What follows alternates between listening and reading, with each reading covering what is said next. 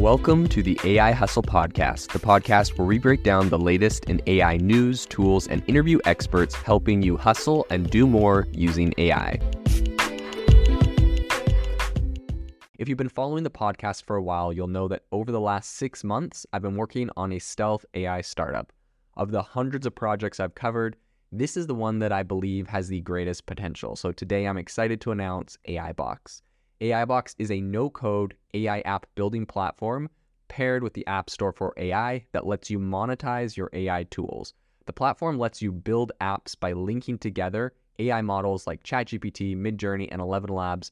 Eventually will integrate with software like Gmail, Trello, and Salesforce, so you can use AI to automate every function in your organization. To get notified when we launch and be one of the first to build on the platform, you can join the waitlist at aibox.ai. The link is in the show notes. We are currently raising a seed round of funding. If you're an investor that is focused on disruptive tech, I'd love to tell you more about the platform.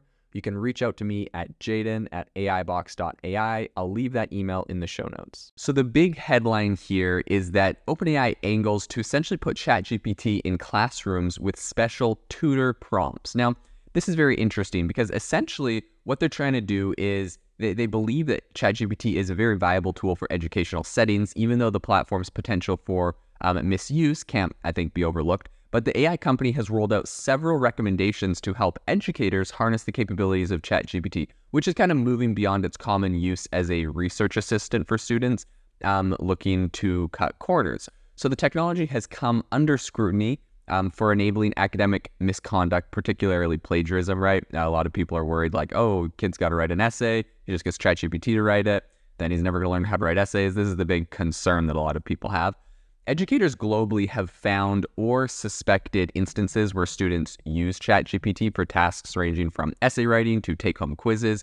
And the repercussions of this are, kind of open to interpretation. Some view it as cheating, some as creative use of resources, but there's no denying that it really does disrupt the traditional education setting. I, for one, think it's kind of like a calculator, and at some point, everyone's going to have it, and so you might as well, kind of like a calculator, learn when it's appropriate to use and not use, but it should just be integrated into every sort of educational setting, because this is something that when people have jobs and have a professional career, they're definitely going to be using. And now is probably the best time to figure that out. So that's my opinion, but I know everyone's got different views on this. So in any case, seeking to kind of rehabilitate ChatGPT's image in education circles, OpenAI suggests a variety of ways the tool could be constructively employed in the classroom. So for instance, the platform could serve as a valuable resource for English language learners, helping them with translation and correct language use. While the AI's accuracy in factual content may be debatable, it does produce grammatically correct outputs, making it useful for both young students and adults. Experts cited by OpenAI propose that ChatGPT could also be instrumental in creating new test questions or even simulating a job interview scenario.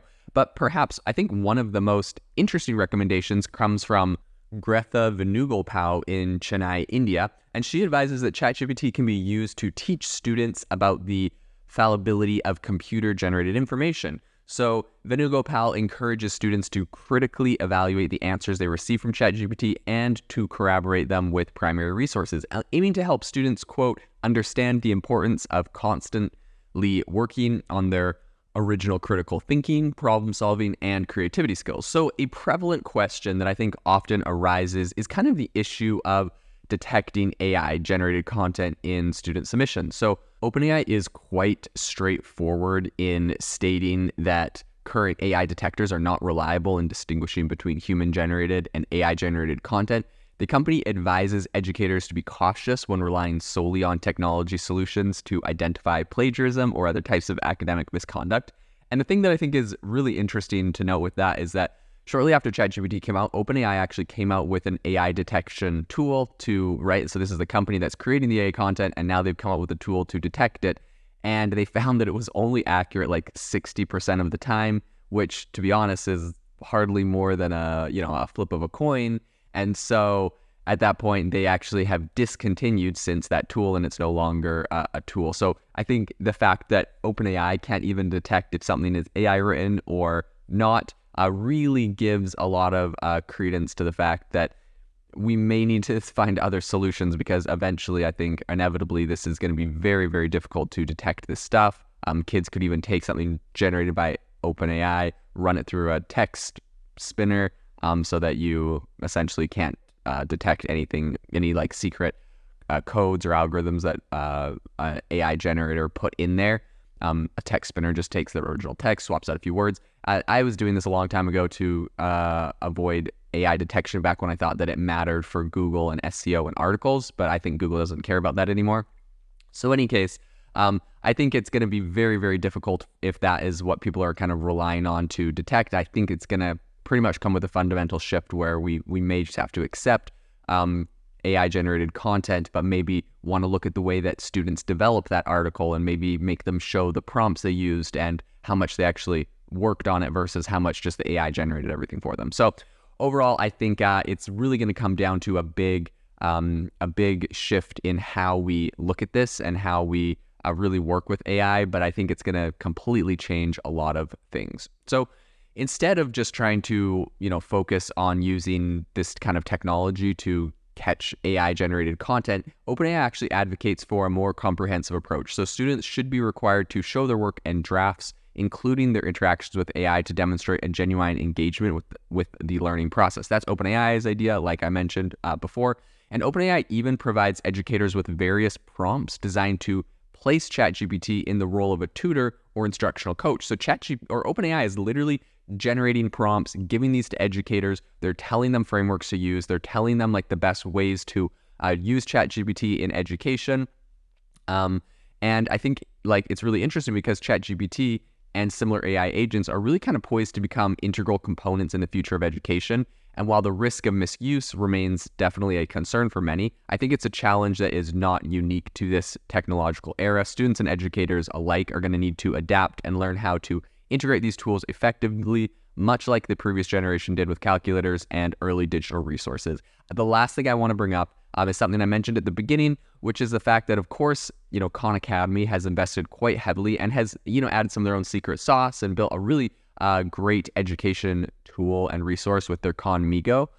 But it is interesting that it would appear, OpenAI is going and, straight to educators, giving them specific prompts to use to help ChatGPT be a tutor, giving them specific frameworks and ideas on how to use this, which kind of, I'm sure to Khan Academy could feel like a circumnavigation of these tools they've developed. But I think at the end of the day, I don't think this is a big issue. Khan Academy has spent a lot of time building a lot of really impressive resources that integrate with, educational lessons that integrate with a lot of different platforms and tools and software. And I think at the end of the day, what people are going to get out of Khan Migo or Khan Academy is so much more powerful than just, simply using ChatGPT and telling it to be your tutor, that I think there's a lot of value there. But it's going to be interesting to see how this plays out and to see, where a lot of the money spent goes in education, if it goes straight to OpenAI or if it starts going to these third-party softwares like Khan Academy or others. If you are looking for an innovative and creative community of people using ChatGPT, you need to join our ChatGPT creators community. I'll drop a link in the description to this podcast.